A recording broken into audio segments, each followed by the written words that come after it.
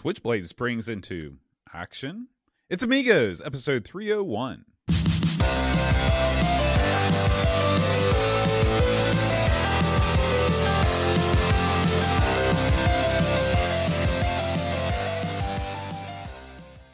Hi, everybody. Welcome to Amigos. I'm John. And I'm Aaron.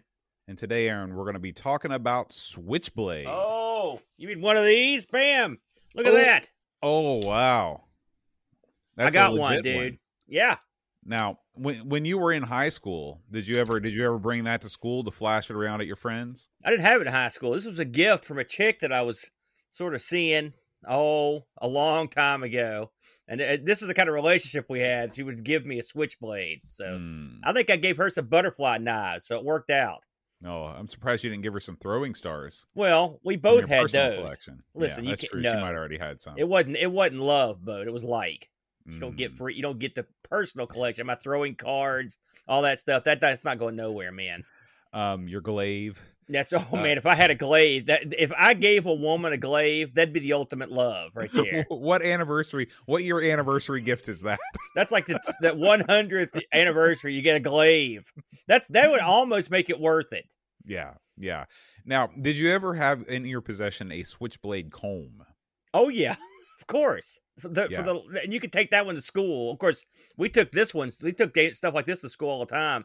Knives and stuff weren't as big a deal back when I was a kid. Like everyone had them. Like all the Cub Scouts had them. Boy Scouts had them. People took knives to school. People took throwing stars to school. Like no one cared. I mean, at all. In fact, guns, they always said lock it in your trunk if you took one of those to school. That happened a bunch of times. Right. Now, was it right? No. And I don't necessarily feel comfortable with a bunch of knives and guns at the school, but I mean, no one got brutally stabbed or murdered, so I guess we got away with it. I remember I'm not that much younger than you. You got that right. I do remember people having knives, but the one kid I remember getting in trouble was when he brought out the butterfly knife and he was doing the thing that you do with a butterfly knife, and the administration was not happy with that. So listen, that instantly ups your cool guy cred if you could do that. If you could go like, I mean, I've got one somewhere in the pad here. I don't have it handy, but I can sort of do it. But I mean, that is cool. That doesn't seem like the sort of skill you want to be able to sort of do. Well. Listen, I can sort of spin the chucks too, but with hilarious results. You're right. You're dead on. It's not something you sort of want to do. But listen, when I was growing up, because you had the ninja craze and all that stuff. Plus, you're out here in West Virginia. A lot of people had buck knives and stuff. And I would guarantee you, most people's grandparents were always. My grandpa had a big old knife stuck in his boot. Mm-hmm. And my dad always carries a big old knife. So that's just it's the way things are back in the day. Yeah. It was a different world back then. Yeah. I remember getting my switchblade comb at Camden Park. Yeah. That's a carnival favorite. Yeah. And I had that for many a year. Unfortunately, I've thrown all my combs away. My days as a comb owner are over. Yeah. Did you ever know anyone that took one of those combs and actually made a knife out of it? No. That was because you could, the comb part, you could slide that out of there, and what you got effectively is a metal part of a metal like a sheath, and you could just sort of slide stuff in there if it was the right size. I saw a guy do that at school one time, because he wanted to be Joe Cool because he had an actual switchblade. But I mean, that's lame. The switchblade I'd probably take a Wendy's knife and slide it in there. Yeah. Well, he probably did cut up a butter knife or something and put it in there, but the switchblade comb was like for people that wanted to look cool. And then there was just enough of a question is it a comb? Is it a knife? You can kind of get away with it. You can just I kind hold of it up felt that look. way whenever I would be a kid and I would find a store that sold root beer in a dark bottle. Yeah. It was an IBC root beer or whatever. IBC, yeah, that's right. And so I'd be traipsing around the Hurricane Baseball League field, kind of taking swigs and looking to my left, looking to my right, just to see who was watching. Like anyone cared. I was the same way. Listen, we had those candy cigarettes. It was the exact same thing. Exactly. Some of them would actually blow the powder and sugar out the front. You can still buy those in certain places in West Virginia. Yeah, but I mean, when I was out in the Sage, I saw them all over the place. Oh yeah. And what a great gift, by the way, for your. But the old ones that you could get. they looked just like cigarettes. They were, I mean, they were the same color and everything. And then you could blow in them, and like the first puff you took would shoot like a fog of it sugar. was like the Grand Moolah or whatever that wrestler was. Muta. Yeah. Unfortunately, after that, the fun was over because you only got one puff out of a candy cigarette. And also, there's a slight incident that kids who get into candy cigarettes might get into real cigarettes, and then That's true. That's you true. know, I always not a thought good the idea. candy cigarette was highly derivative of the classic bubble pipe. Yeah. You can't beat a good bubble pipe. Yeah, I mean, why don't they, if they have candy cigarettes, why don't they have like Kool-Aid in a booze bottle? You know, let's just go ahead and go. Let's go the full route, or some sort of gummy, like a gummy doobie that you can give a kid. Why are we stopping here? They've got Tic Tacs that look like little pills. Well, you know, like we a joke whole about slate this, of stuff. but in Colorado, there's tons and tons of kids that get sick all the time because their parents leave out edibles, which are now legal there, and the kids go to town thinking that they're just normal brownies or whatever.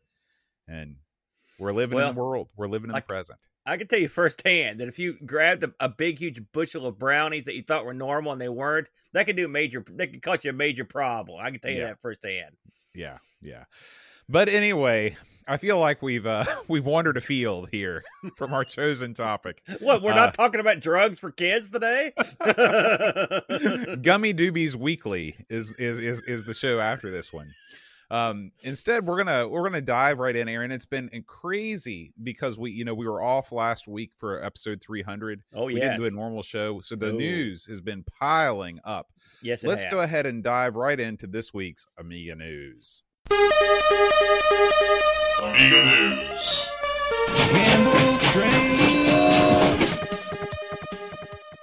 All right, Aaron.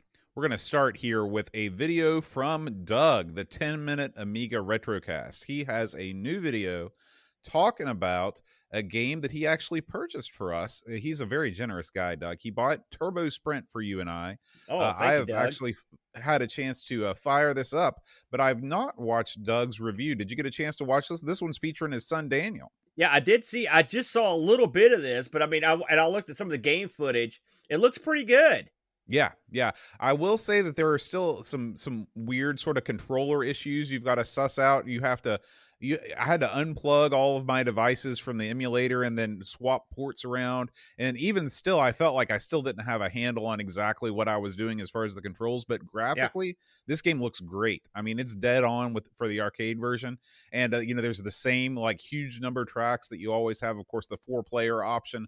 All that stuff is great. So we thank Doug for playing this. And I'm sure you're going to play it real soon, Aaron. Yeah, I can't wait to try this. And I will say, I like Doug's kid shirt. Good looking shirt. Good looking fella. An awesome shirt. Yeah, well done. He's getting into the family business boat. I like that. Well, I'm sure that's the plan. That's the plan. Yeah. We're gonna have the 5-minute Amiga Retrocast starring Daniel, just the junior version coming soon. I love it. All right, Aaron. This is just going to be one of many posts about all of the new sort of accelerator news that's coming out for the Amiga. Man. There's never been a better time to buy a low-cost accelerator for your Amiga. And we start with the Buffy. Now, what's cool about this is that I guess Steven from the Terrible Fire project, this is a very well-known accelerator maker. Oh, yeah. He's popular. announced that the Terrible Fire organization is going to somehow team up with the Buffy team. And this new card will allow the Buffy 68030 3.2 speed to pump up and work in any Amiga 1200. Very nice. Yeah. It's going to add, RAM, IDE support, DMA support, and Steven is going to be giving away 100 of these to any registered Buffy owner. So pretty good deal there. The Buffy project has been really going. I'm reading this off the Amatopia website. If you guys, this is one of the many great Amiga news websites out there. It looks like the very first batch of beta cards of the Buffy 512 RAM version have been shipped to interested people around the globe. So this thing is selling like hotcakes. It's going to be interesting as these things start to filter into the hands of the users, if it lives up to all the promises and if it's everything it's cracked up to be. And hopefully it will be, man. It's good to see Steven come back into the fold. Right. After if we covered his unceremonious exit a while back, where he had gotten fed up with some crapiola. So I'm glad to see him back in the game. because the Terrible Fire, of course, is quite popular, as you know. Yes. And the fact that he's working with the Buffy crew and cranking out, this is nothing but good news. I like, boy, as a cheapskate, we're living in a glorious present here for cheapo acceleration. And this thing looks solid. Everything I've heard about it says it's awesome. So it should be good stuff, Boatster. Absolutely. So we'll definitely keep an eye on that. Oh, yeah. Up next, Aaron, there's a very exciting software release. It is the 25th anniversary of probably my favorite point-and-click adventure game on the Amiga, Flight of the Amazon Queen. I loved everything about this. I thought the graphics were amazing. I thought the story was hilarious. And apparently lots of other people like this thing too, because they've brought it. It's back on Steam right now. The 25th anniversary edition. Now, what does the 25th anniversary edition give you? Well, it gives you a new UI, new gameplay controls that were built from the ground up. You've got hotspot-based pointing and clicking, like you want in all modern adventure games. So you're not just clicking on every single pixel, acting, making sure that you found everything. Yeah. There's completely new game menus and a save load system. There's even cloud sync saving in this. You've got options for the different sorts of sound card emulation. Lots of awesome stuff included. And get this, Aaron, this can be yours. It's on sale right now until May 24th. You can get this for $169. Holy smokes. Have you already bought this, Boat? I'm going to buy it as soon as we're done, as soon as this show's over, and I can't pass this up, man. I'm the one that actually for once, I got the scoop on something. I shared this on the news area because I was like, this Boat's got to know. And so, we both really dug this game. Came out of nowhere, as you know. And so it's good to see that it's back, because this is one of those under the radar sort of games, I think. Mm-hmm. And so it's back, and it's open to a whole new audience. And so I think that's outstanding. It's good to know that it's probably going to get a lot more attention, maybe more than it's ever gotten. So I think that's awesome. And the price, are you kidding me? Pick it up if you're into it. Okay, speaking of game news, we have a new-found, unfinished game that's been rediscovered for the Amiga 500. This is a game called Blork. I thought that said Bjork at first. Are you kidding me? The Amiga has got to be the king of horrible names for games. What? We don't like There's Blork? never been a system that's just had so many awful names. I don't know if maybe it's something is lost in translation, but if you're calling your game Blork, change your name. That's all I'm saying. It's Blork, Boat. Come on, get with it. This is a sideways shooter. It looks really, really great. Very fast moving. Lots of different enemies and stuff. Oh, looks man, like that a good power up system. Yeah. Apparently, this game was developed as a first project on the Amiga 500 before the Amiga market began to disappear. So this was obviously as time sort of went on into the mid 90s. People could read the writing on the wall in terms of where the Amiga was heading. And I'm sure that this was not the only game that got halted in the midst of production. And so, is this playable mode? It's playable. There's a download link right on the Indie Retro News site. We thank Indie Retro News for once again getting the scoop on all of these events. And you've also got, of course, the Saberman video to check out too. Look at that. That actually looks real good, doesn't it, Boat? It looks great. Oh, maybe we'll get a man. chance to play that one. Yeah, put it on the list, boys. Yeah. All right. Doug's back. Doug's pulling double duty on the Amiga News segment this week. He has got the scoop on the Amiga OS 3.2 release. Yes. This is probably the biggest story of the week, I would say. People have been waiting for a long time for this release, and it's finally happened. Now, Aaron, what can you tell us about 3.2? Well, listen, if you want I can't tell you jack squat. I'll watch this video and I'll just watch this and let Doug tell you, because Doug goes into vivid detail in this. I know there's a larger drive support, for example. Yeah, I mean, I'll give you a quick rundown of the new features. So there's you've got your usual plethora of updates and bug fixes.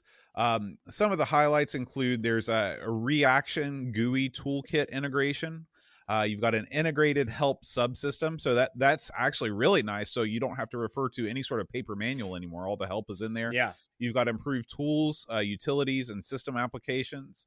There's also hardware integration updates. So you can actually use your mouse wheel to scroll through Workbench windows. How crazy is that, Aaron? That's outstanding. Yeah, I do like that. And best of all, if you already upgraded your physical Kickstart ROMs to run 3.1.4, they also work with 3.2. 3.2. So you only need to buy the software. Oh, that's great news, Bode. Yeah, I know that software is starting to spring up. I know pre-orders were out. In fact, why don't we just dive right in, Aaron? Why don't you load up old retrorewind.ca and we'll go ahead and do our plug for the new Amiga hardware and software pick of the week, Amiga OS 3.2. This thing is available for pre-order for the low price of $50, all the way at the bottom of the page. Or you can go that way, maybe. Keep talking, I'll find it. Okay. So there's you got basically $50 gets you unlimited licenses for Amigas that you own. Okay.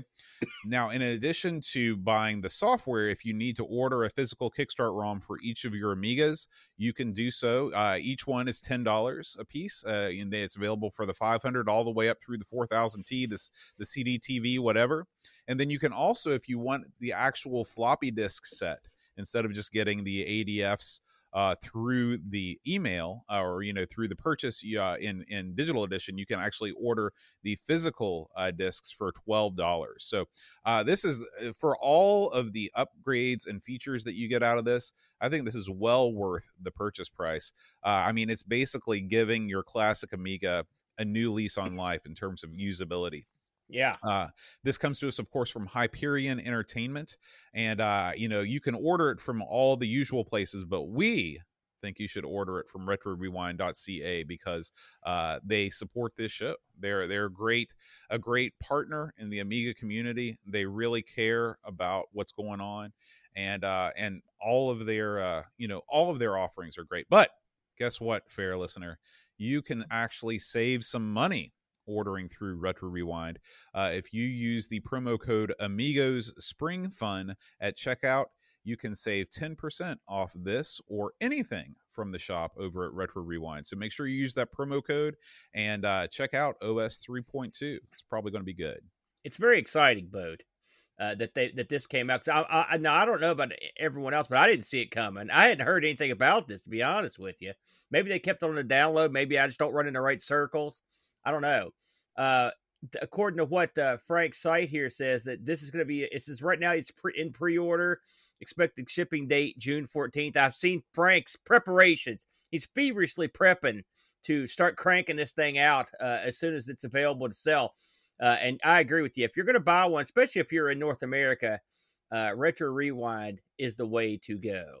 And yeah. Frank just informed us next week, he says. So next week, it looks like it's going to be the time to ship. He says they're way ahead of schedule. That's the way to do it. You set the expectation low. You're like, yeah, it's going to be available in 2 to 3 years. And then the next day you're like, just kidding. It's today. And then everybody's happy. It worked for the Sega Saturn, right?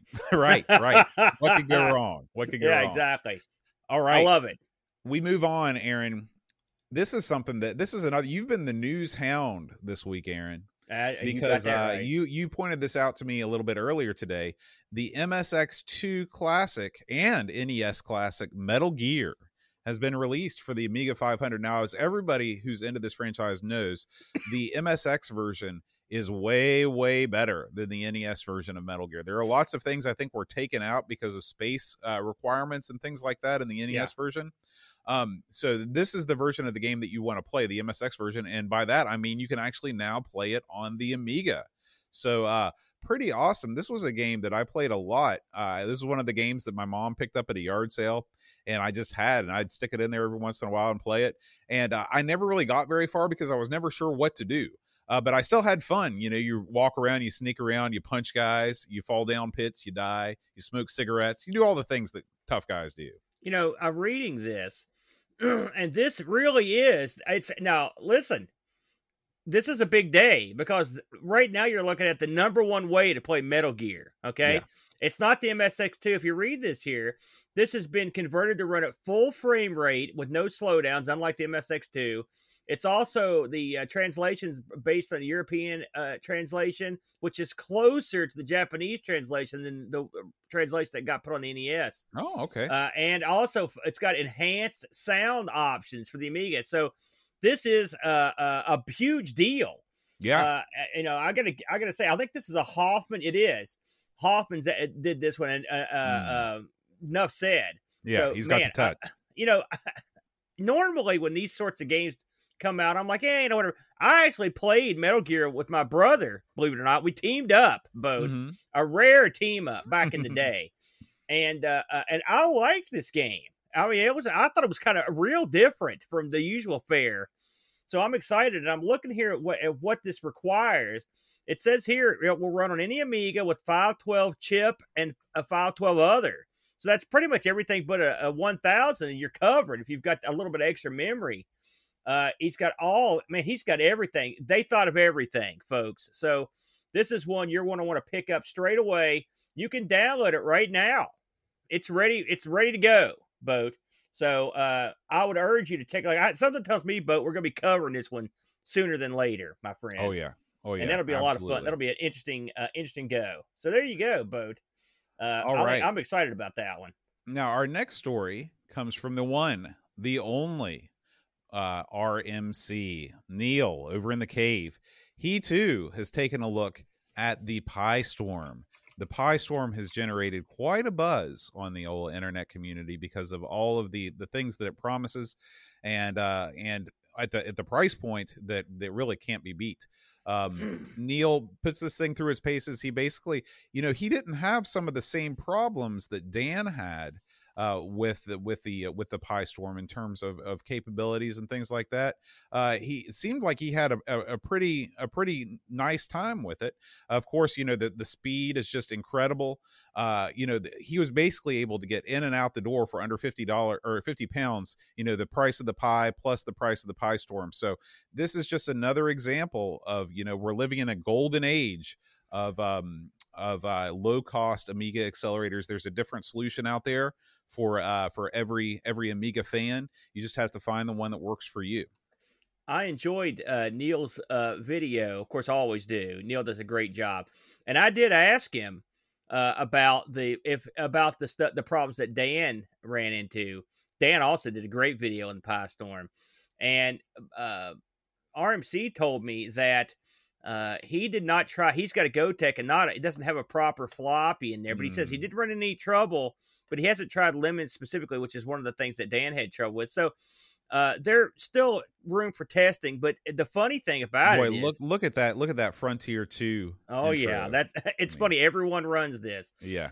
But the funny thing is, this thing is being the Pi Storm is being updated so quickly that it's going to be in flux. And I mean, you're going to see things develop that you that weren't working before. So I suspect that this will be a very tight product very quickly, because there's enough interest in it that the people that are working on it know that. And so right now they're really, and you got to give these fellas credit. I'm not even sure, to be honest with you. I feel embarrassed by this, but I don't exactly know who came up with the Pi Storm and who's working on it. Bo, do you? Have you ever heard who the people are that are behind it? I think that the Pi Storm is like the Mister. I think it's an open source project that the development community just sort of glommed. There's a Discord channel and people. Yeah, I know they're talking about putting it in other computers that have 68,000, or I even heard possibly in a Mega Drive. Stuff like real bizarre stuff. So the sky's the limit for this sort of thing, but it is exciting. Between this, the Buffy, and the various vampires, the vampires got that new low end thing coming out too. So it will be interesting to see what these separate items can do. But one thing they can do is save you some bucks right now. Yeah, because you can get in pretty cheap. And so, but yeah, Neil did a great job. He always does. Yeah, and that's going to do it for this week's roundup of Amiga news.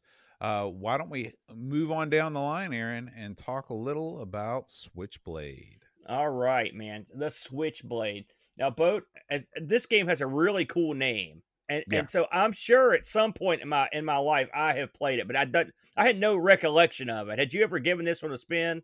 No, I think that I've played Switchblade 2 a long time ago on some random stream. I recall nothing about it, but the Switchblade 1, I know I'd never played this one.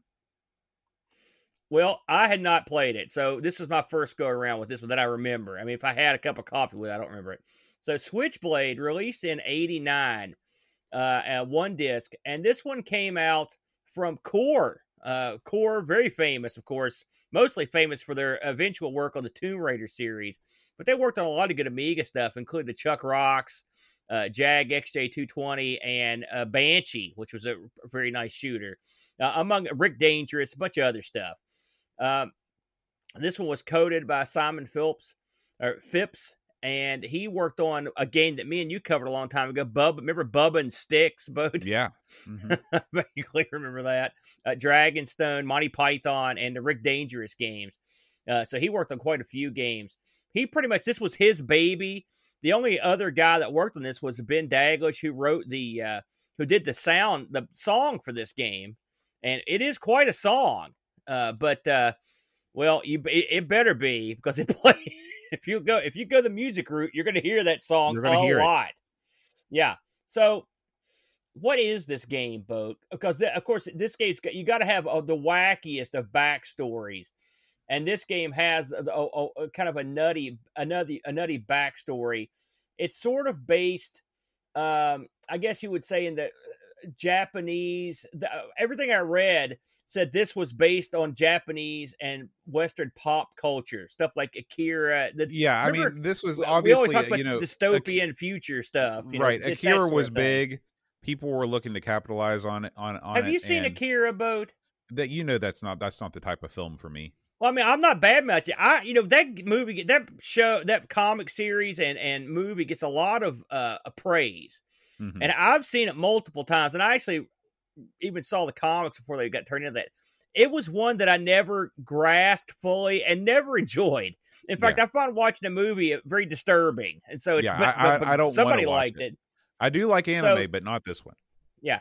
So Switchblade takes place in the post-apocalyptic future, where the Undercity in the cyber world of Trax has been submerged into chaos and slaughtering, with the awakening of Havoc, an evil entity from the 10,000-year-old imprisonment. Once the sacred fire blade shattered into pieces and lost its power, along with the death of the Black Knight's Order. This is directly from the manual. All right, you play Hero. You're the last of the deceased Knight Order, and you go try to restore the blade and defeat Havoc. All right, sounds awesome, sorta. That's a lot going on there, but ultimately, what this really is a game where you play a dude that runs through an underground maze, basically, an underground series of platforms, and tries to go all the way through. I mean, that's ultimately what it is. This isn't a game where you're going to do a lot of there's not a lot of gathering of stuff. This isn't like, there's not a lot of pickups. There are some. Well, also, it's basically survival. You can forget about the backstory, because you're not going to interact with any characters. You're not going to talk to anybody. All you're going to do is run through this subterranean area and punch and kick and switchblade different monsters. That's the game. Yeah, that's the game. I mean, really, I would, when you think about this game, if you want to boil it down, it's basically a sort of a flip screen platformer where you try not to get killed on every screen. That's the game. So it's pretty much like most flip screen platformers from the fine Euro tradition. This is another entry. Now, this one does have some wrinkles, okay? And the wrinkles are, and I will say, I'm going to give this game its props, at least here at the beginning. I find the map system, and by that I mean it's not a map, but I find the way the levels lay out very interesting. It's the flip screen is done quite well in terms of the layout of the building. There's a flow to it. There are secret areas that you can find. Now that's pretty much as good as I can go on that, because right out of the gate, one of the problems with this game is it looks the same throughout. Once you start on the surface, you go underground. You're underground for the rest of the game, and so I hope you like gray stones and girders, because you're going to see those. I hope you like the color gray in general, because you're going to be seeing gray stones, gray girders, gray enemies. You are the only thing that has any color in this game. Mm-hmm. And an occasional explosion. That's about it. It's gray. Secondly, your guy Hero. Listen, I know you rag on Lionheart for his weapon use. Mm-hmm. But compared to this guy is 50,000 times worse and harder to control than the guy from Lionheart. Yes, right out of the gate, the second I grabbed this game and I looked at it, I was like, okay, what am I playing here? My first thought was, how is this a 16-bit game? And my second thought was, who thought this was a good way to move? This is the direction they decided to go with when moving Hero. He looks like a geek and he fights like a dork. This guy, if this guy is a last of a fallen Death Knight clan, that's why they're all dead. Because this guy's a goof. His strikes and stuff suck. Listen, the Lemmings are better at hand-to-hand combat than this guy. Well, all right? I mean, should we talk about the how the game actually does control, because it is quite unique. Please go in. All right. So basically you've got a power meter, okay? Not unlike when you're playing R-Type or a shooter like, actually I can never remember if it's R-Type or Gradius, but you've got a power meter, and the longer you hold down the button, the more powerful your attack is. However, also the longer you hold down the button depends on the type of attack that you do. So a punch is just like a barely tapping of the button. Then a kick, a high kick, like a spinning sort of roundhouse kick, I guess, is sort of like when it's halfway up. And then the ultimate attack, they've decided to give the ultimate attack when you pump it all the way up, is the old low leg sweep. Yeah. This guy is the only guy on earth whose ultimate attack is the low leg sweep. You know, fighting in this is like playing trombone. You've sort of got to guess at the position of the bar and hope that you're getting the right note. You know what I'm saying? And most of the time, you're wrong. So it is a lot like playing trumpet. Dude, what did you think about? I mean, when I first started playing this, it took me a while to even figure out what was going on. But the combat system is so weird. I mean, was it just me, or did you? It's a classic case of somebody in a meeting saying, "Listen, I've got an idea for a new way to do combat. This is going to change the world. It's going to be great." And somebody gave him the green light, and he did it, and it was not a successful experiment. Well, let me tell you something. This is going to blow your mind. Okay, so let's talk about Simon Phipps. Now, he amongst the other games he worked on were the Rick Dangerous games, which this guy has some Rick Dangerous rolled in there. But this was the first game he ever wrote. Okay. And he began for on the ST, he began writing this game, and he wrote it in his spare time. It's like, this wasn't mandated by anybody. This was the guy's vision. All right. Mm-hmm. And so while he was working on this, he worked on some other stuff, including the Rick Dangerous games. Okay. So this was a game that he worked on like in his off time while he was doing other stuff. Okay. And so my guess is, Boat, that this was an attempt, and I'm going to give the guy credit, much like Lionheart. I hate to compare the two, but I will in this case. It was an attempt to have an innovative combat system involving one button. It failed. It failed horribly, and I'll tell you why. The fact that there's a trombone-style combat system, that and just the sheer stupidity of that should be obvious. But the big failure is Hero as a character is too small. His kicks and punches are so compact and tiny that you have to let the enemy get right up on you to use them, or you have to be right up on them. And they just suck. They're hard to get off without taking damage. Here's my big problem with this. What's the name of this game? Switchblade, Boat. Cool name.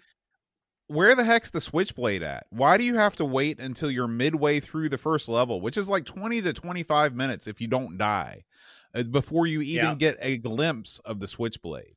Not having a projectile either right off the bat or very, very soon off the bat kills, because once you get that projectile, the game becomes a lot easier and a lot more fun to play. Otherwise, you're waiting. The bad guys in this game operate on what I like to call the Kung Fu Master level of killing you, in which they just sort of approach you rapidly and then hug you to death. What I like is, you're right, because they will. What's the best thing is when you got one on each side. One's in front of you, and it looks like the other one's just humping your back. And the bad guys, for the most part, there are so few bad guys, which there's only like literally like maybe 4 bad guys and a couple bosses. And the bad guys are sort of like if you combined a snake guy with a fish head. That's what you would get. They look dumb, and they when they move, they sort of pelvic thrust. You know what I'm saying? Here's the thing. Snake guy with a fish head, I don't think he looks dumb, but he's used in the absolute least cool way possible.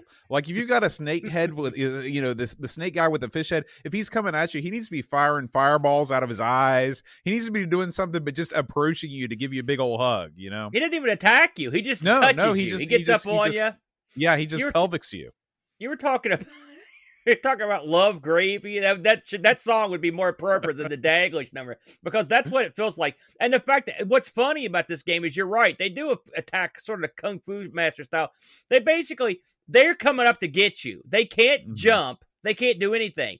So if you're on a ledge above them, you'll get a herd of them just sitting there humping the ledge trying to get to you. And they'll do that until the end of time if you let them. That's right. If you have to go through, let's say you're going the other way, they're up on the ledge and you've got to go past them, you're boned. You got to jump over them and then turn around and hit them or just try to run away. Yeah. And you can there are plenty of times where you just get surrounded by these things and it's all it is. The hump fest is on and you're just trying to hit and kick as fast as you can.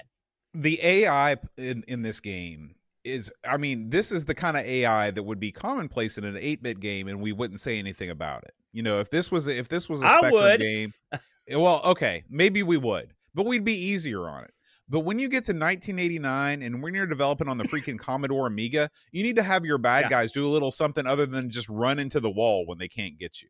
That's no good. Also, you need more enemies too. This game needs more of everything. It needs more graphics for where you're at. It needs more enemies, and putting some armor on a fish guy don't count. You got fish snakes, armored fish snakes, robotic little half guys that come around, and like one other thing. There's hardly anything in it, you know. And then that gray, that everlasting gray background. Now, speaking of everlasting, here's what I want. Oh, go ahead. Here's what I want out of a platformer. Yeah, I want a variety of environments. I want a variety of enemies. And I want to feel like I'm in control of the character that I'm controlling. Yeah. This game fails on all 3 counts. It does. Like, we haven't even talked about that jumping. This guy jumps. I mean, it's like someone filled his pants with cement and said, "Go for it, pal." I mean, this guy's a Death Knight. Are you kidding me? This guy sucks. He sucks as a character once again. Hero, not hardly. But speaking of repetitive, this game opens with an awesome song, the Ben Daglish song, and we know Daglish is a talented musician, programmer, the whole 9 yards, and it's a good song. The problem is this game does the classic. I know you love this, Boat. You get a choice. You get a choice at the beginning of this game. Do you want sound effects or do you want music? Okay, trust me. As much as you like that song, pick sound effects. You want the sound effects. I agree. Because that song is not very long. And it loops and loops, and it never here's stops. The thing, you know, it never stops. It's okay to have it's not really okay, but let's say say it is okay to have a single music track in a game. Okay. Yes. What you want is you want to have a level system so you don't have to beat the whole game in one run.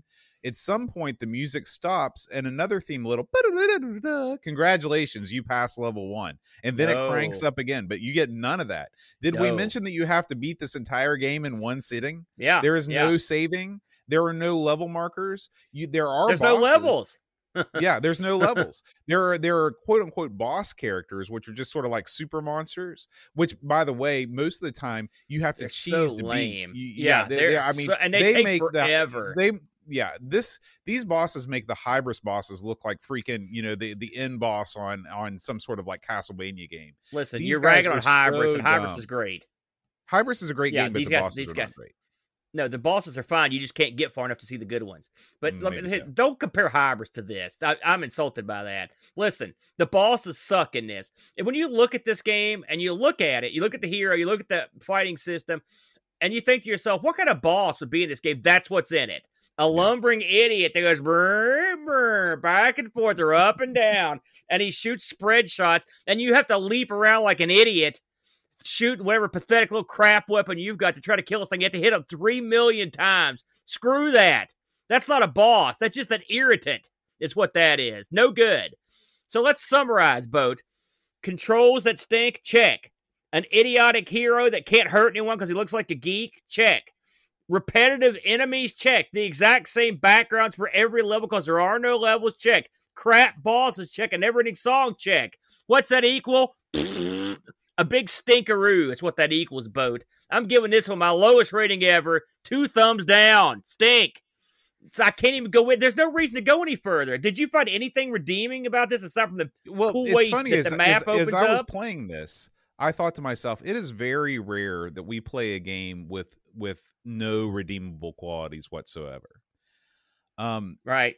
I will say that this is not the worst controlling game I've ever played in my life, but the combination of It's all close. the factors, all of the things that are just horrible, like all of the worst things you could do in a platforming game are present in this game, except for the level design. You know, like you said, the rooms do have a flow. They have that sort of fog of war where they kind of open and up. I like the way, like in some games, they only show you a little bit of the room because they're doing the old giant HUD routine. But in this game, that's not the case. I mean, they're doing a fog of war type thing, which is cool. But that really makes no difference to the actual game you're playing at all. Yeah. You know, whether you can see the whole part of the screen or not is really irrelevant to any part of the game. So I, of course, am going to give this also 2 thumbs down. I don't think it's completely irredeemable, but I do think that you have to have a healthy dose of nostalgia of playing this when you were a kid to get any sort of joy out of this whatsoever. Wrong. Irredeemable. Irredeemable. Completely irredeemable. Here's what baffles me about this. So get this. Given what we've said about it, this thing got ported all over the place. Of course, the original version on the ST, C64, the Spectrum got a port of this sucker. Listen, this thing got stuck over on the Amstrad GX 4000. Isn't that the wacky console? You know, baffling. And now here's one that really, I was looking through the wiki and I found a guy playing this video of this.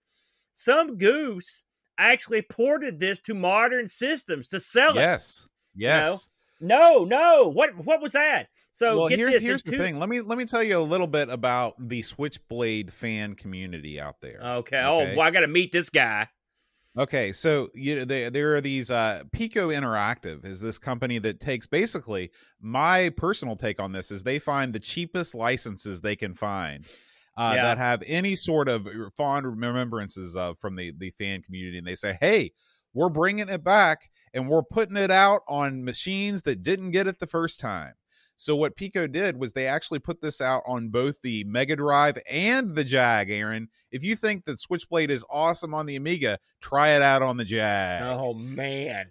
Now, in addition to this, they also put out some action figures for Switchblade, okay? So, here's the deal. They wanted, let's see. I'm trying to find exactly how much they wanted. I know this, Aaron. They raised almost $10,000 from this Kickstarter campaign, okay? And it was funded. However, it was funded in 2019. Guess what? Their last post, which was in 2019, says, big announcement, problem with action figure. Oh, man. So this might have been one of the ones where people got screwed. Just calling this guy, just the fact that Hero could have an action figure, that's impossible because he has little to no action in the game. So they have to just make up poses for him to put it that. First of all, the fact that got funded shows you that there's a sucker born every minute. I watched the guy review the updated version, like it was on the Genesis, and it was so bugged that he had to just stop playing it. It was it was too bugged, and he gave this the unbridled thumbs down too. And I thought to myself, listen, pal. Unless you just bought this for review purposes, you should give yourself thumbs down for being dumb enough to buy it in the first place. Surely, have you not played it before? All the games that were made for the Jag and the Genesis, and you go import this? Are you kidding me? Sort of weird. Yeah. No, that's not the word I'll tell you the ultimate weird, crazy mind freak thing about this. This was developed by Core Design. I know. The same team that brought you Tomb Raider.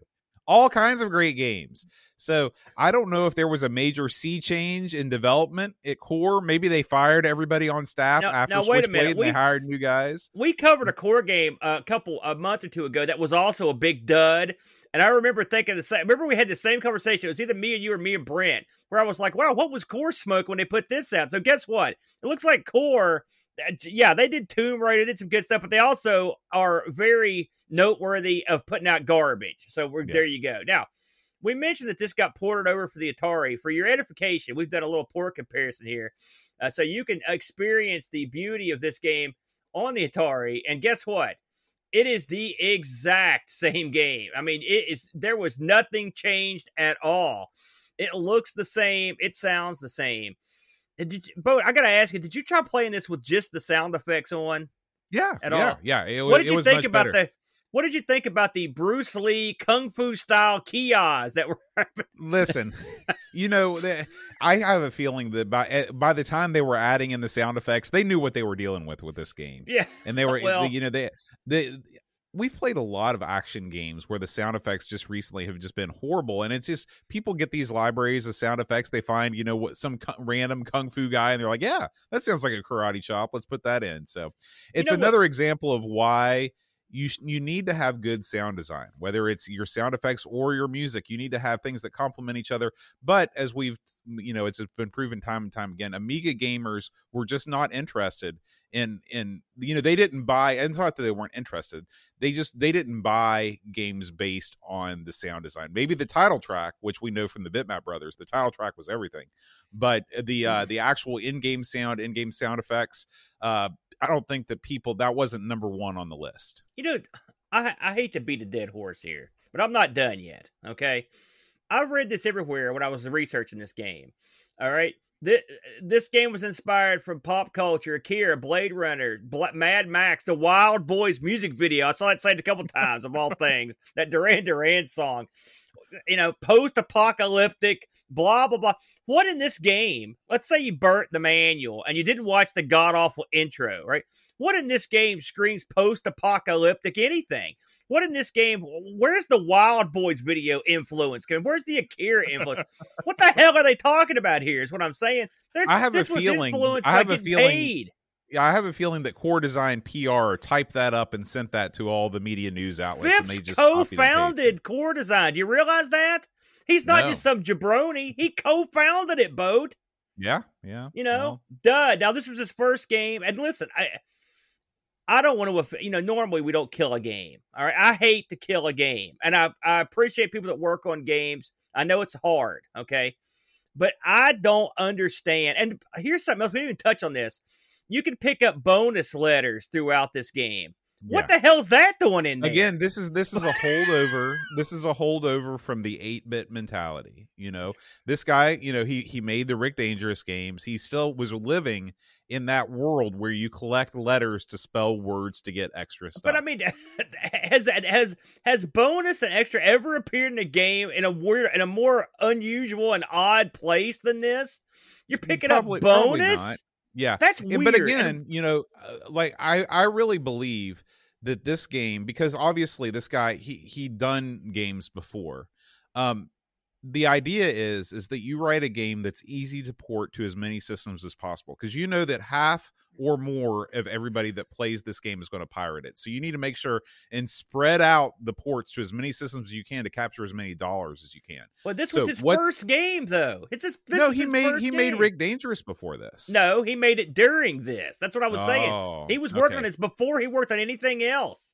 So I'm going to forgive him for that. If I was looking at it from the perspective of a developer in the 80s, especially in Europe, I would say, okay, I'm going to design a game that I know I can port pretty much note for note to any system that's available at the time. And that's basically what this is. If you fire up the ZX Spectrum version of Switchblade, it looks and plays and feels almost identical to the Amiga version. I mean, obviously the Amiga version has more colors, and by more colors I mean more shades of gray. Yeah, I was going to say more color. But everything is there. The power meter is there, the extra, the bonus, all of that stuff is there. Well, listen, let's go over the reviews on this thing, Bode, because we've got some here. I looked at Lemon and the rest of the just because I'm dying. I was like, this was released, or it's when the Amiga was still sort of rock and roll, and let's see how they did. Lemon, the people in Lemon, the fine folks, gave this a 7.27. Amiga Action 80%, Amiga Computing 90. That stuns me. Amiga Format 85, Amiga Joker taking any crap 69 on this thing. Amiga Power 3 out of 5, and the one here. Check this out, Bo. The one gave this a 5 out of 5. Boat. Anyway, average magazine rating, 81%. Now, here's the thing about this game. Was this game as bad as the worst games we've ever played on this show? No. Okay, no. I've killed it. It does tons wrong. All right, but it is a somewhat playable game. But is it a fun game? The answer is a resounding no. Did we get any discords on this? We did. Super Famiking writes, I was a big fan of this first time around and haven't played it in 30 years. Imagine my surprise when it still holds up well. I always loved the faux anime style of the game, and the maze-like levels still prove a challenge now if a slightly frustrating one. The graphics are excellent, the sound is good too, and the controls are fine, although the punch move isn't always easiest to pull off. My old man skills must have deteriorated as I found the game a lot tougher than I remembered. As far as platforming action goes on the Amiga, this one will entertain newcomers and veterans alike. 7 out of 10. Who wrote that? Super Famiking. Okay. I just want to make sure. I want a mental note. Keep going. Dave Velociraptor writes, if you hated Rick Dangerous because it was a memory game, then you may like this better. It's not perfect, but it's still very good. 8 out of 10. What? Did we review a different game? What? And finally, Lord Soup writes, wear your They Live glasses, not your rose-tinted Ray-Bans. 5 out of 10. Back in the day, I loved this game, but it's super awkward now. I will say this, Aaron. Here we go. Okay, I'm waiting. Go ahead. In the land of flip screen platformers, the one-eyed hero is king. This is a game that you can play and get pretty far without having to spend insane amounts of time memorizing each screen. This is not one of those type of games. Now, wait a minute. I don't agree with that either. Because randomly spikes shoot up. All the opponents just appear here's the thing. Right in front of you. When randomly spikes show up, do you immediately die? But you take a hit. What about the random spawning of enemies that you're... This game is much more forgiving than any of those games. And for that, I give it props, because those type of games, maybe you like flip screen platformers, but you don't like feeling like death all the time. Okay? This could be the game for you. Like, I enjoy this way more than Jet Set Willy or Manic Miner. Like, those type of games are they're the very core of everything I hate about video games. No. I don't agree with that. Listen, we covered a game on Atari earlier that came out, I think, 5 years prior to this, Montezuma's Revenge. That game is so beyond this one, it's almost overwhelming. It's almost as graphically good, and it crushes it everywhere else. Yeah, you know, I mean, you're not wrong about that. But again, that's not the same kind of game as your Monty Mole or your Neither one of these games are like. Neither of the games are like that. All I'm saying is that, you know, in the world of flip screen platformers, you know, this you could probably do worse than this. Listen, your argument is stepping on a tack hurts less than stepping on a nail. Yes. It still sucks. It still sucks. All right, let's call a spade here. It sucks. Spawning enemies right on top of you as you run through them, that stinks. It's having the spike trap crap that comes right out. Listen, this ain't Dragon's Lair, pal. It ain't Dragon's Lair. Dud. I can't imagine why anybody would have wanted to play this one. I will not play it again. Now, I've heard Switchblade 2 is better, and so that one I'll be willing to give a shot, but I am out of the Switchblade business unless you're talking about these bad boys. Then I'm always in. All right, Aaron. We leave Switchblade now. Yeah, get the hell out of there. And we move on to other things. Why don't we check out what's been going on over in the YouTube channel for the past couple weeks? Oh my gosh, Bode, are you kidding me? It's a cornucopia of good stuff, Bode. So the last time we checked in was when was way back at $2.99. So we're just gonna breeze through some of this stuff. Myself and the Brent did a very fun ARG Presents last week, and it was on management games, non-sports related management games, Bode. We had a good time with this one, man, and I really enjoyed it. We covered Aerobiz on the SNES, and we covered Franchise on the Coco, a game I never heard of. Have you played that SNES game? Surely you've played that, the Aerobiz. No, I always heard that Aerobiz Supersonic was great, and I actually didn't even know that playing Aerobiz was a game, but I never played either. I did try and fire it up briefly just to see if I could get in a review, but it's not a game that you just fire up briefly. You got to put some time in. No, it's not. Boat, we did a 1200 XL episode a while back, and this time out, we looked at one of my perennial favorites, Archon, Boat. Yeah. Archon. Love this. So what were your thoughts on this one? Archon, a great melding of the action and strategy genre, probably the earliest example of a game that managed to do both well. Yeah. It's a game that is just as fun now as it was back in the day. Yeah. And this is one that I never ever played like growing up, so I Great was glad to check it multiplayer out. game. I'm surprised you ever played that because it was a real big deal back in the day.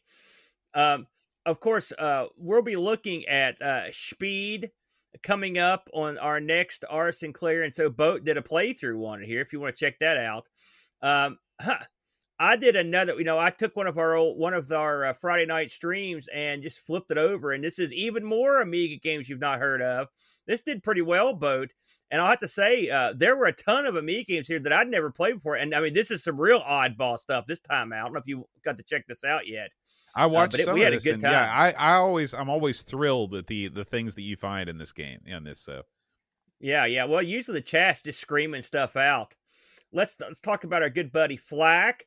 Now, again, this would have been from last week. Flack played random games. Actually, I watched some of the stream, and when he says he played random games, he ain't kidding. He played a bunch of I believe he just picked we know that game. That one's not random. That one's Hero. But Jack always has the good stuff on this show. I love his streams. He always has little stories and stuff to go along. So I highly recommend checking out the Flackster on that one. Here we go. I believe this is a Hermsky joint. It is. And this is the Golden Apple Adventure E walkthrough on the ZX. And this is this looks like another one of the text adventure go-throughs with the Hermsky. I like to put these on and just listen to them. And I'll sit back and read through them while he's playing. Very relaxing stuff. The Golden Apple Boat. Yeah. So if you're into that sort of thing, give it a go. Hermsky is the master of the text game. There's no doubt about that. Plus, my God, he's beat a lot of these on tape. He's been doing a lot of these. Our good buddy Frodo. Here's one, Boat. This is, you got to give Frodo credit. 24 different versions of Frogger on 20 systems. Incredible. Which means a few systems had multiple copies of Frogger. This was at 2.5 hours of Frogger. I love the name of this. Let's try to save Kermit. So I have not got to see this yet, but you can be darn sure I'm going to have to watch it because I love Frodo's stuff and I love Frogger. We were just talking about Frogger earlier because Parker Brothers did a lot of Froggers. Mm-hmm. And I'm sure, look at that. Look how fancy that is, Boat. Holy smokes. So that looks real nice. There's when you've got 24 different versions of Frogger, you're going to see some crazy stuff. We're just trying to flip through the video here. And some of them look good. Some of them look bad. And some of them look real bad. I think that's the Coco version, isn't it? Yeah, I think it looks the color palette. With that wonderful blood red road. Yeah, listen, it is what it is, Boat. Of course, I'm sure you joined us last week for our 300th Amigas. If you'd like to go back and re-experience that. This past week on ARG, we did Animal Protagonists, Boat. This is one, of course, you were just killing Monty on the Run, but I covered Monty on the Run for my Animal Protagonist. And actually, I really like this game. I had a lot of fun with it, and I like Monty as a character. I also like this guy knows how to jump, by the way. This is a full front flip Boat, and he's a very freaking mole. The ninja can't do that.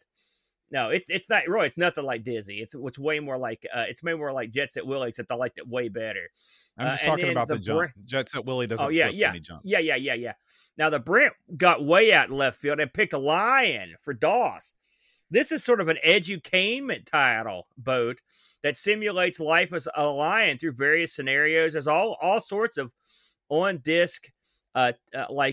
Documentary footage and like all sorts of facts. I learned a lot about lions. This was when this came out in '95, and if you look at the box art, this is when the world was obsessed with white and purple. I have so much software from '95 that was around that. It was when Windows. It was right before Windows 95, and Microsoft. All of their stuff was purple and white. All of their edutainment type stuff. And this looks like something that I probably would have been given as a gift at some point, to play on the new computer, because this came out the same year that we finally got our first modern computer. And like you said on the show, you learned stuff about lions when you played it. Have you played this one, Boat? No, I've never played this, and I've never played Wolf either. Yeah, Wolf was the predecessor to this, and I'd also played that one. I'd played that one more. But I mean, listen, is this thing going to reinvent the wheel? No. But I mean, in terms of Alliance Simulator, it's kind of neat. And the Alliance affected by like the seasons and where the game is come and gone, the dryness of the land. They put a lot of thought into it. You could actually play this Antler and something like I could put the kid in front of this one. So there you go. So if you're into ARG Presents, I think you might enjoy that one. Here's a crazy one, Boat. It's a Coco show where me and you get together and play a little Springster, man. Yeah. This is a game you don't hear that much about, isn't it? I mean, I don't hear a whole lot about Springster, and it's kind of how would you describe this to I would the say that layperson? we've done 21 episodes. We just recorded episode 21 of the Coco show. Yeah. And for like half of those, we inexplicably decided to do 2 games on each episode. So we've done probably close to 40 games on the Coco. This is the most original game that I think we've done in terms of its mechanics. I mean, it's really unlike almost everything else out there. It has its pluses and minuses. I like the game, but it's the kind of game where you're going to want to have the manual sitting right beside the desk so you can remember what all these different colors do. That's what I had to do. I had to open it up on another monitor. But it really is. For anyone that thinks this looks like Crystal Castles or Marble Madness, it's nothing like either of those. And it's very much its own unique game. So if you're interested in that sort of thing, you're seeing something you haven't seen before, check out Springster on the Coco show. We had a lot of fun with that one. And I was sort of pleasantly surprised on that one, Bode. I'll be honest with you. Of course, we've got the Patreon band's performance from, I believe this is from Amigos 300 here. Mm-hmm. If you want to go back and relive the magic. And speaking of reliving the magic, Bode, by popular demand, Bode, and I mean that sincerely. People demanded, and so I'm the kind of person that will oblige the people. And so it is Boat of Cars Musical Gauntlet. This is the extended... The thumbnail that you made for this, I have no idea what I was doing. I can tell you, I knew the thumbnail was going to be coming. I was going to use that someday, but I had to find the right thing. Remember in the Hook episode where you're crowing? Oh yes, that is where that thumbnail is from. And I knew when I saw that, I'm like, well, I knew instantly before I even started making it. But this is a extended version of the highlight reel of Boat singing from the episode 300. So if you really want to test yourself, you could sit through this long 8 minutes. This has an additional like 3 minutes of audio, and trust me, the additional 3 minutes, it's all you singing. There are no bits in here. It's just extended versions of you singing. So if you want to pay the ultimate price, and it looks like a few people have taken up the challenge here. I know someone sat down. Here it is, Ricky DeRozier. He watched the whole video without pausing and the volume at max. There's the bar. He's the ultimate winner. Is he? He was later checked into an insane asylum. So if you want to check out Boat of Cars Musical Gauntlet, it is available right now. And I've got a couple extended blooper reels I'll probably put up at somewhere down the line. Now, Boat, you talked to me about this. I haven't got to watch this yet. Fill us in on this next video. Amazing PDF dungeon crawler. What's the scoop on this, Boat? If you know anything about me, you know that I hate dungeon crawlers. That's true. And it comes down to the exact same complaints that I have about bad platformers. When I play a game, I want to experience a variety of settings. I want to see a variety of enemies, and I want to feel like I'm in control. When I play a game like Dungeon Master, I get none of those things. I'm in a dark, dank, stupid dungeon. I've got all of these. You're walking around the same quarters. Now, I will say Dungeon Master does have a variety of enemies, so I can't totally bury Dungeon Master as much as I'd like to. Yeah, it's also awesome. And then the control, because it's a weird mix of real time and pointing at buttons on a screen with your mouse, that's no good. I don't like that. This game I love. This is a game that is it's a 200,000 page PDF. Okay. Yeah. So when you quote unquote run this game, you basically just launch the PDF on whatever PDF reader you want. Okay. And the game is a series of links that basically it turns it into a dungeon crawler type game. However, there are links, like when you click on the link to the music notes, it launches a web browser which plays a song. So you actually have atmospheric music that's playing along while you play. Again, that's another big thing that I like having, is having some real nice atmospheric music. And The last thing that I like is that there is there's mapping in this. There's automatic mapping. So wherever you go, if you click on the little eye, you get the map. You also get a view of your person and whatever you're carrying and stuff. So a lot of people that are really into dungeon crawlers probably won't think this is the greatest game ever because it is sort of on the simple side. But for a player, like you can see, I accidentally scrolled with the mouse and went to another page of the PDF. It is. I really, really enjoyed my time with this, and this is one that I'm going to come back to. It's called Undying Dusk. It's available for the old name your own price on itch.io. I can't recommend. As somebody that hates dungeon crawlers, this is the type of game that would make me love dungeon crawlers. I've got to say, this is very clever, isn't it, Bode? Someone effectively made a massive graphical choose your adventure and PDF. That's exactly what it is, with hot links. And the fact that this thing has mapping tells you that, I wonder how many screens, how many pages this PDF are devoted to every conceivable position on the map to keep that all. I mean, the mind boggles at the team that put this together. It's one guy really? Did this. And the graphics and stuff, I assume he rendered everything. It blows your mind, doesn't it? Yeah. Because you could very, very impressive. You could put this on like you could put this on like an Amiga or an ST or something and say, look at this new game. And people would buy it and they wouldn't even know, because it's remarkable. It's truly remarkable, Bode. I'd say that. And Della Morton and Olaf Hope are both talking about this is very similar to classic Mac games. The Mac used a development language called HyperCard, in which you basically that's where Myst sprung from, right? And it's the same sort of deal. It's the same sort of branching pathway sort of deal. So this is an evolution of that, I guess you could say. But yeah, Undying Dusk, check it out. That's super duper clever. I can't tell you how impressed I am with that. So, our buddy Flack, and I did catch this just the other night. Flack plays basketball. This because, of course, the NBA playoffs have begun, or they just had the play-ins, and the playoffs are currently going on. So Flack goes in and gets himself a little one-on-one action before he goes down and plays some of this street sports basketball. I like this one because you actually pick your team. I remember I'd forgotten about that. So from a bunch of kids, I will say Flack has an incredibly exciting game of one-on-one with a buzzer beater ending. I won't spoil it for you, but it's very exciting. This was a good time. I highly recommend you check this one out.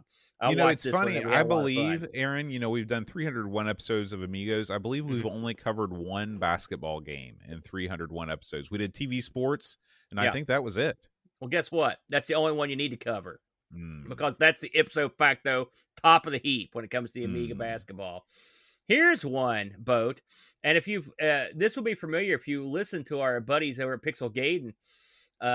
Tim Drew worked out a deal. He spun the wheel. He made a deal, and he made a deal with our buddy 48K Ram, the master Atari streamer. And what they've done here, Boat, is they actually swapped International Amiga swap, Boat. And they've got them. They both actually opened their Amigas on camera. I believe, yes, it was a Amiga 3000 that 48K swapped to Tim Drew, and Tim Drew swapped over a 1200 for Josh Malone, our AKA 48K Ram. This was also taped for a segment on their show, Pixel Gaiden. So you can also listen to it in the audio form. Good stuff. Hey, we've got 48K in the room. You got that right. It's news, pal. Anytime there's an international Amiga swap, we're there. And by God, we're going to cover it. So there you go. I will say 48K Run had the proud pappy of a new Amiga 1200. I expect a lot more Amiga content on that Atari show, 48K in the near future. So good stuff there. Bo, would you swap a 1200 for a 3000? You think that's a good deal? If I got the 3000, yes. The 3000 is the only Amiga that I'm even remotely interested in owning. He says he got a 1200 and a 500 plus. They doubled down. That makes more sense. That's a better deal. Yeah, that's a better deal. 500 plus. You don't see those around these parts too much, do you, Boats? No. Very good. So wacky antics going on. Here's another one from the Hermster. The Eye of Bane. Look at that. These games he plays have the coolest names. Yeah. This looks like a graphical text adventure game here, Boat. I think. Well, it's got graphics. I think it's got limited graphics. At least there was a screenshot there. Although I'm failing to see any graphics. I think that might have been it. Oh no, there's a little something there at the very beginning. You get a little something there. I guess that's the loading screen. How clever! That's how they Enjoy get it you. while it lasts. Look at the Temple of Bane. If my acolytes built a temple that looked like that, they'd be getting smited big time. That looks like a White Castle. I was just going to say that. Who's worshiping in there? So, but anyway, this is Hermsky back for some more. My gosh, Hermsky, I don't know where he digs these things up.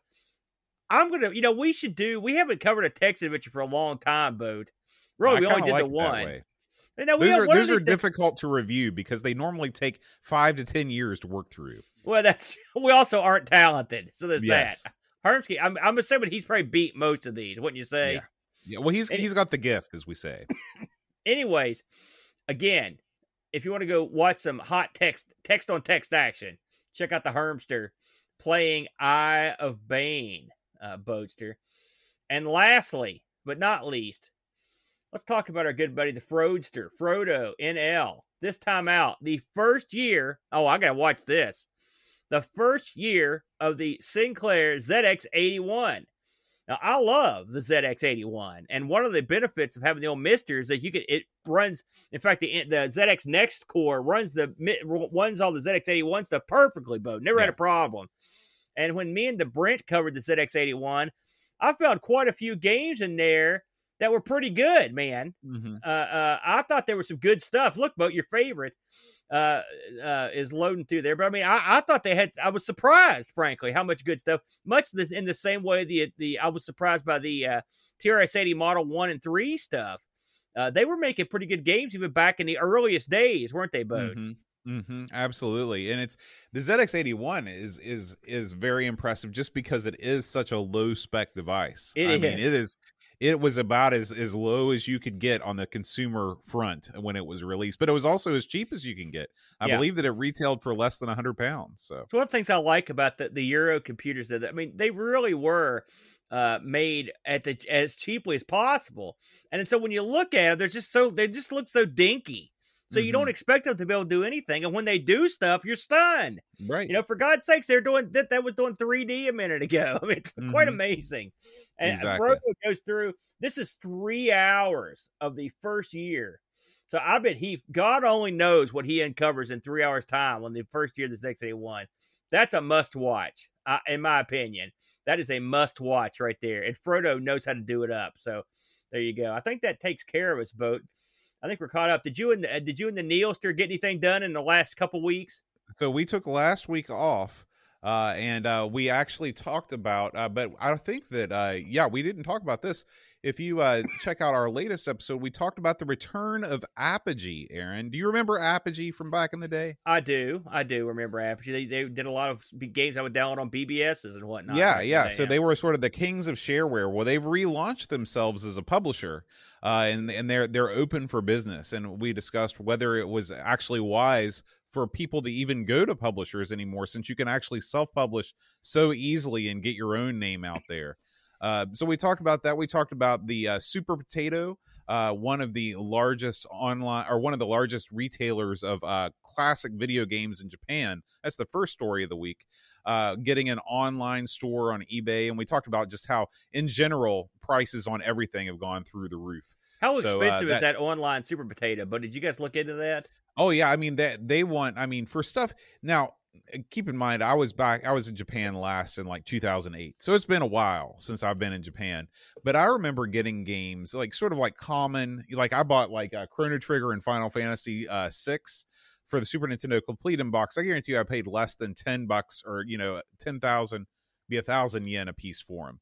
And they want, 5 times that now. Now, Super Potato is sort of famous for being, expensive. So that might have something to do with it. But anyway, then we also talked about the supersized Game Boy. This is a playable. The Game Man. It kind of looks like a hardback book that has been turned into a Game Boy. Yeah. Just sort of a wacky thing. Again, how do we choose the stories that we talk about? They're the most upvoted stories on the This Week in Retro subreddit. So sometimes we get really, really wacky stuff like the Game Man. I like the Game Man. You could clearly beat a man to death with that thing. What size batteries that they take? Listen, you probably need to hook it up to a car battery. Okay. That's what I'm thinking. Did you see the size of the battery holder on that? It's like, it's to scale, that's for sure. Pretty wacky stuff there, Bode, I gotta say. But yeah, it looks so good. Anyway, we are back on the charge. You can look for a new episode of This Week in Retro. It will actually be out by the time you hear this. It will debut tomorrow morning. Very good, Bode. Very good. I think that's all we've got video-wise, but we ran through them there. Please stop by our channel, Amigos Retro Gaming on YouTube. Check us out. Like I said, we've got tons and tons of good stuff there. A lot of people providing some really solid, unique content, Bode. Absolutely.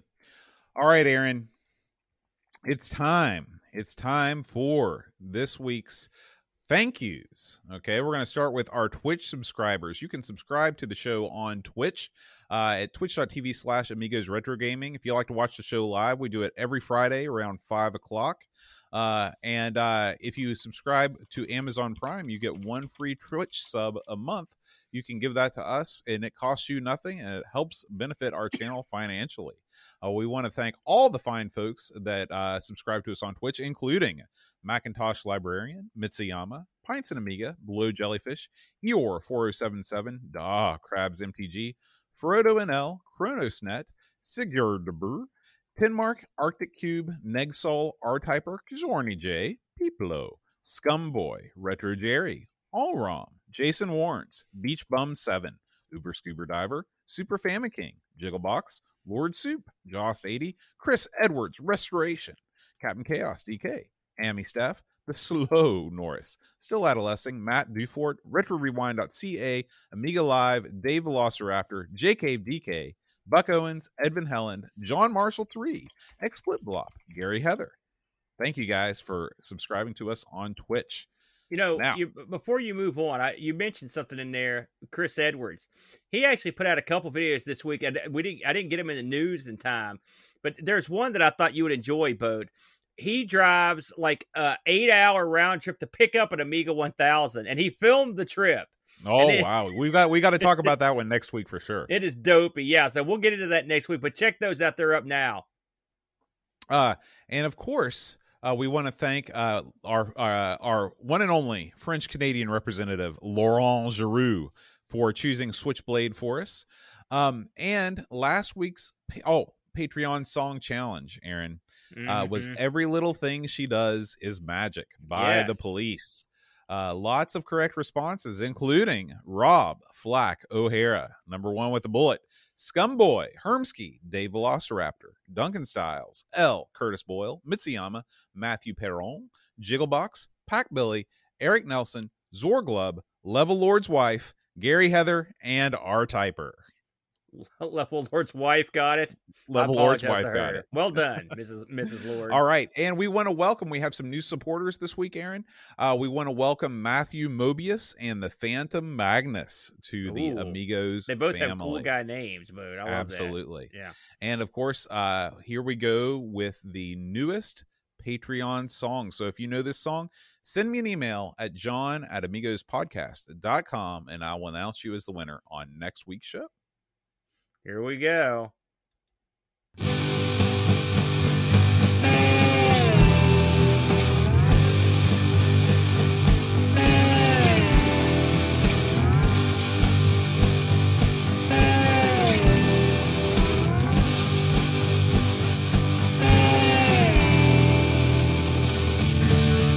Sergei Alistair, B. Christian Russo, David C. George Rose, and Steve.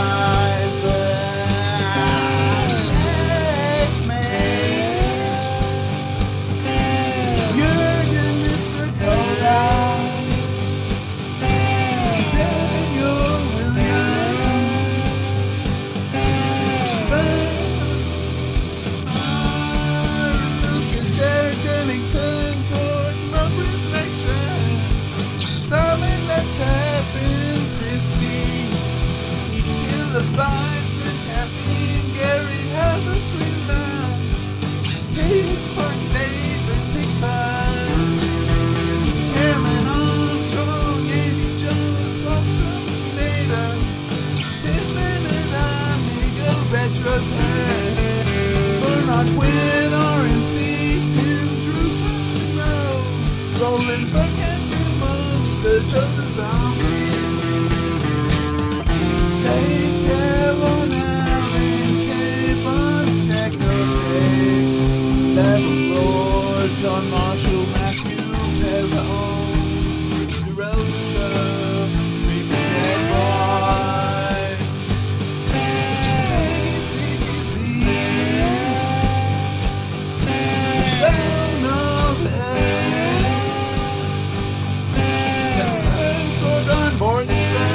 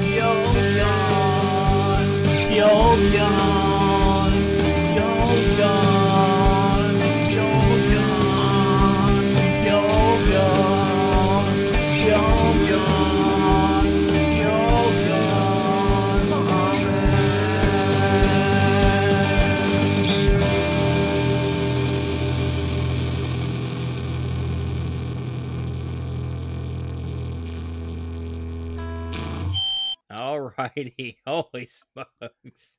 All right. What do you have to say for yourself, Boat? Well, it's funny. Somebody, some people in the chat were like, "Why is he standing like that?" And if you know the song, it was actually Lobsterminator's request that I sing it precisely in that way. I have a feeling that the people that were asking about that are not familiar with this particular group. Maybe it's a little beyond them. I think Lobsterminator's into some weird stuff, Boat. Lobsterminator isn't this weird stuff. He's freaky. He's freaky. Yeah, there you go. But I want to thank the living legend, Graham W. Vebke, and Lobsterminator for joining me on that musical journey. And, of course, I want to thank all the fine folks that have joined us in chat this evening. So, let's see. Who do we have here with us here? We have quite a crowd. We've got, of course, Duncan Styles and Pixels at Dawn are with us. Tenmark, Amiga Live, Arnix68, Atten, Barkbit, Bike Me, Bitstorm, Brock 101, Buck Owens, Canadian Retro Things, Co Brian, Commander Root, Cowbird Boy, Dave Velociraptor, Delamort78, Edmund Helland, Eeyore 4077, Efficacies, Frodo NL, Hermsky, Level Lord, Jason Warrens, JCave DK, Johnny Renegade, L Curtis B, Leaf Kellon. I'm sorry, Leaf. I mispronounce your name every single time. Leif Kellon, Mitsuyama, Oram, Olav Hope, Picard 2010, RetroRewind.ca, Rob, Flack O'Hara, TomToms, TMX Twitcher, VNK, Vigoro Pros, X Blip Blop, and Z9K9. Thank you guys so much. Yeah, man, big crowd for tonight. joining us in the chat. Yeah, thanks, y'all. All right. So, and it's funny. I always enjoy the people that don't know the song. They're like, that's the most obscure thing that I've ever heard. And then the people that do, they're like, that's the easiest song I've ever heard. It never fails. Yeah. So, yeah. I didn't know it. I will say that. Yeah, it is. This was not. I will say this. This was not a single. This was an album cut, but it was one of the biggest albums of the decade that it was released. So, all right. Next week, Aaron, we're out of the platforming realm and we're in to the simulation realm. Normally, that sends a shiver down my spine, but next week's game, Aaron, is Sim Freaking City. Wow, Sim that's amazing. City, we haven't Aaron. covered that after all these episodes. I know. That's I know. astounding to me. Hermsky, thank you for suggesting this and saving us from some of those other titles that were a part of the AGSC selection process that were making my blood run cold with their complexity. So, I don't know. Sim Hermsky, City's you're a kind man of among complex. I think I've played it a couple times and didn't know what was going on. So Well, maybe I could learn. Yeah, I learned Populous too. You did. Maybe I can learn this. Yeah, I think you can. All right, guys, we will see you next week. Until then, adios.